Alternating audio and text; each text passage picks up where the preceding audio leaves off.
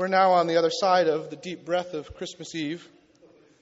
As we consider our theme here at Sutherland in the past month through the season of Advent has been peace on earth. We've been considering the Prince of Peace, and tonight we turn to consider the birth of Christ, the Prince of Peace. But I want to take you back, and it may help to remind you of a relative lack of peace. So let's go to Costco. It's Monday of this week, so just a few days ago. And more than just Costco, even better than that, the parking lot of Costco. The most wonderful place in Burnaby at the most wonderful time of the year. It was midday. I had gone to pray with Rob, a parishioner who's in a tough fight with liver cancer. They're using words like late stage and how much time. He's living in Surrey, and I was driving home. And I called Jen, hands-free, it's all fine. I called Jen and said, because traffic was good, it was wonderful. And when that happens, you feel pretty good. Although I was kind of on edge, like that Christmas edginess. But I phoned and I said, Jen, I'll be driving by Costco. Would you like me to pick anything up for Christmas Eve? We have family and some others over on Christmas Eve. And she said, oh, sure, why don't you get the ham that we need? They really do have good hams there. And so I said, okay, no problem. All going well. Thank you, Heavenly Father, how well this is going. And then I turn off of Willingdon. And then it all stops. A block away from the parking lot. And it's insanity. If you all just got up right now and everybody faces a different direction and gets upset at each other and then just keeps kind of almost bumping into each other, that's what it was like, except with cars. When you're in that kind of scene, all the rules of the road that normally apply, lanes and signals and courtesy, they're gone. Cars are even side by side in the same aisle, facing in the same direction, just stopped. If you turn down the wrong lane, and I know I'm bringing up some stress for you, if you turn down the wrong lane, it's over.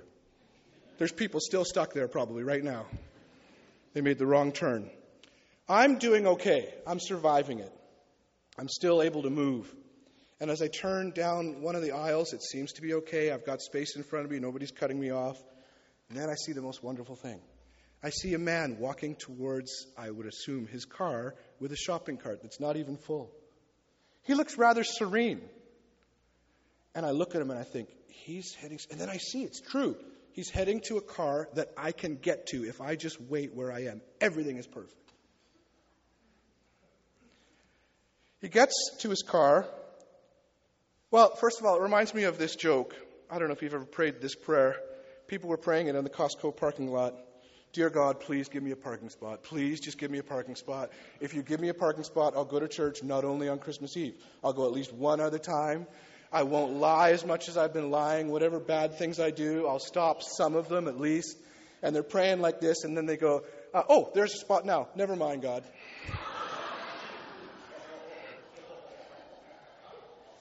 But I am much more spiritually advanced than that because I'm a pastor after all. So I say to myself as I see this man heading towards his car, perfect. I've got a place to wait. I'm not in anybody's way. I even, but in a spiritual manner, laugh at all those other suckers who are still looking for a spot. I turn my signal on, and at that, you, me, we could all cast ourselves. I see a car coming towards me, and he's eyeing that spot too. And I just look at that person, and I, with my eyes, say, it is just done if you even think about taking that parking spot. In Jesus' name, amen. And then the man gets to his car, and he opens his hatch, little Mazda 3. He's got just a few things in the cart, groceries. Well, not groceries. Who buys groceries at Costco? I don't know. He had a TV or something, speakers, but not that much. He opens his hatch, and his hatch is perfect. It's perfectly clean. It's like he employed somebody to vacuum it every other day. I can see that. It's perfect. And I think I'm not going to have to wait long. But then he does this thing that I've never seen before. He pauses. He just stops. Hatch is open, cart's here. He just stops and kind of looks around. Like it was just this wonderful moment to take in. Whatever good feelings he was feeling at that moment, I wasn't sharing with him. But I was still trying to smile, not to make him upset. He got back to his work. He reaches into the hatch of the car and he pulls out, and this is the proper word for it. If you saw it, you would use the same word. He pulls out what can only be called a beautiful reusable bag. It's folded into a little square. He takes it out, ponders it for a second, starts unfolding it. He's the slowest unfolder I've ever seen. Puts it into the shopping cart and starts to load things from the shopping cart, because it's Costco, no bags, into the bag. Takes it, places it in the hatch, and goes back again to do the same thing, one by one. It's taking a long time. Longer than this story even. When I got into the store, it was a festival of patience testing as well. I was calm but determined, taking any empty space that I could, glaring but in a nice way at the people who, and I don't understand these people, I'm sorry if you're one of them, who just stood there. It's December 21st. You're standing in the middle of the aisle at Costco. Anyway. Or the ones who seemed to be there, they must have done their Christmas shopping or something, and they were only there for the free samples. Just kind of in every free sample table, just like it's a restaurant or something, a stand-up bar. Here's why I tell you all of this, just to get it off my chest. No, that's not true. It does help to share these things, but I want to note a feeling that I had in a small way that can point to an actual human emotion and feeling that is significant. And that's one of this quiet desperation. The feeling that I'm about to lose it. At any moment I could lose it. It's one thing in a Costco parking lot. It's another to feel that trying to manage the stress of life.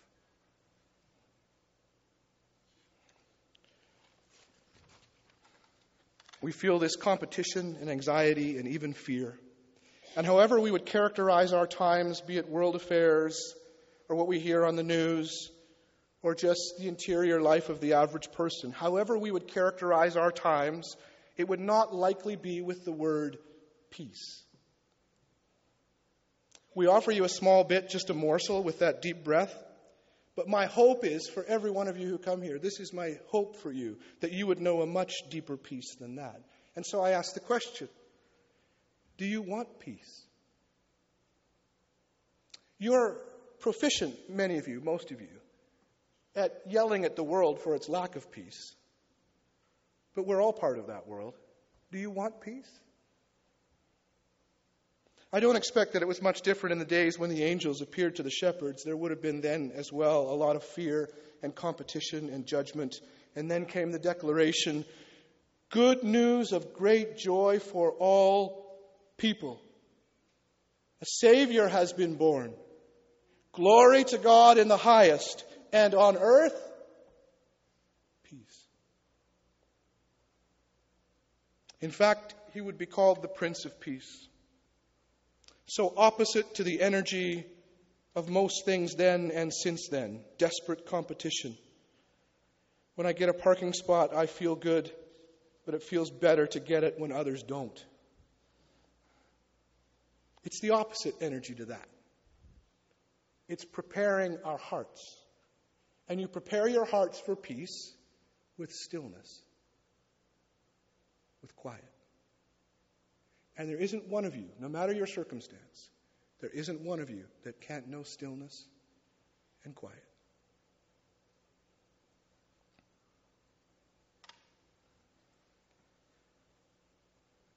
Help me to see, we offer up a prayer. In stillness and quiet, we may find faith and belief. And the prayer that's offered up is, help me, dear God, to see. What does it mean that he is the Prince of Peace? Help me to trust. How different is what Jesus offers than the promises of this world. I read an article in Atlantic magazine just this past week. It's a cover story. And it focuses on Palo Alto in California, a very upper middle class, really upper class area, wealthy area. And they say that there's an epidemic of suicide among young people there. These are kids who are excelling. In fact, one of the social workers there said, we have a real problem in this community and that none of the young people are rebelling. They're also insanely committed to pleasing their parents and to achieving and overachieving. And they appear to be happy, but the suicide rate there is 5 times the national average in the United States in that age group. The relentless pressure to excel, Fear and competition are everywhere, even in these richest areas, even in a place like North Vancouver. Huge amounts of stress and anxiety, and the pressure can seem unbearable. The places of greatest poverty and the places of greatest wealth and everything in between has what seems to be a lack of peace. How different then to hear good news of great joy for all people and on earth, peace. The most frequent command in the Bible, and that's how some religious people like to think of Scripture, and it's often how people who visit churches on Christmas, how they think that Christians think, or that religious people in general think. It's all rules, it's all commands, it's all whatever. It's all don't, it's all, you're being bad. It's not all that. In fact, it's mostly not that at all. That's a misinterpretation. But it's command, command, command, command. Do you know what the most frequent command in all the Bible is? Do not be afraid. Do not be afraid. The angel said it over and over. And let's be honest, we don't have to look far to see Christians offering not peace but fear. And I will simply say this, wherever you see Christians offering fear instead of peace, this is not of Christ. It doesn't mean we can't be realistic about the problems in the world, but the Prince of Peace comes in spite of the problems of the world.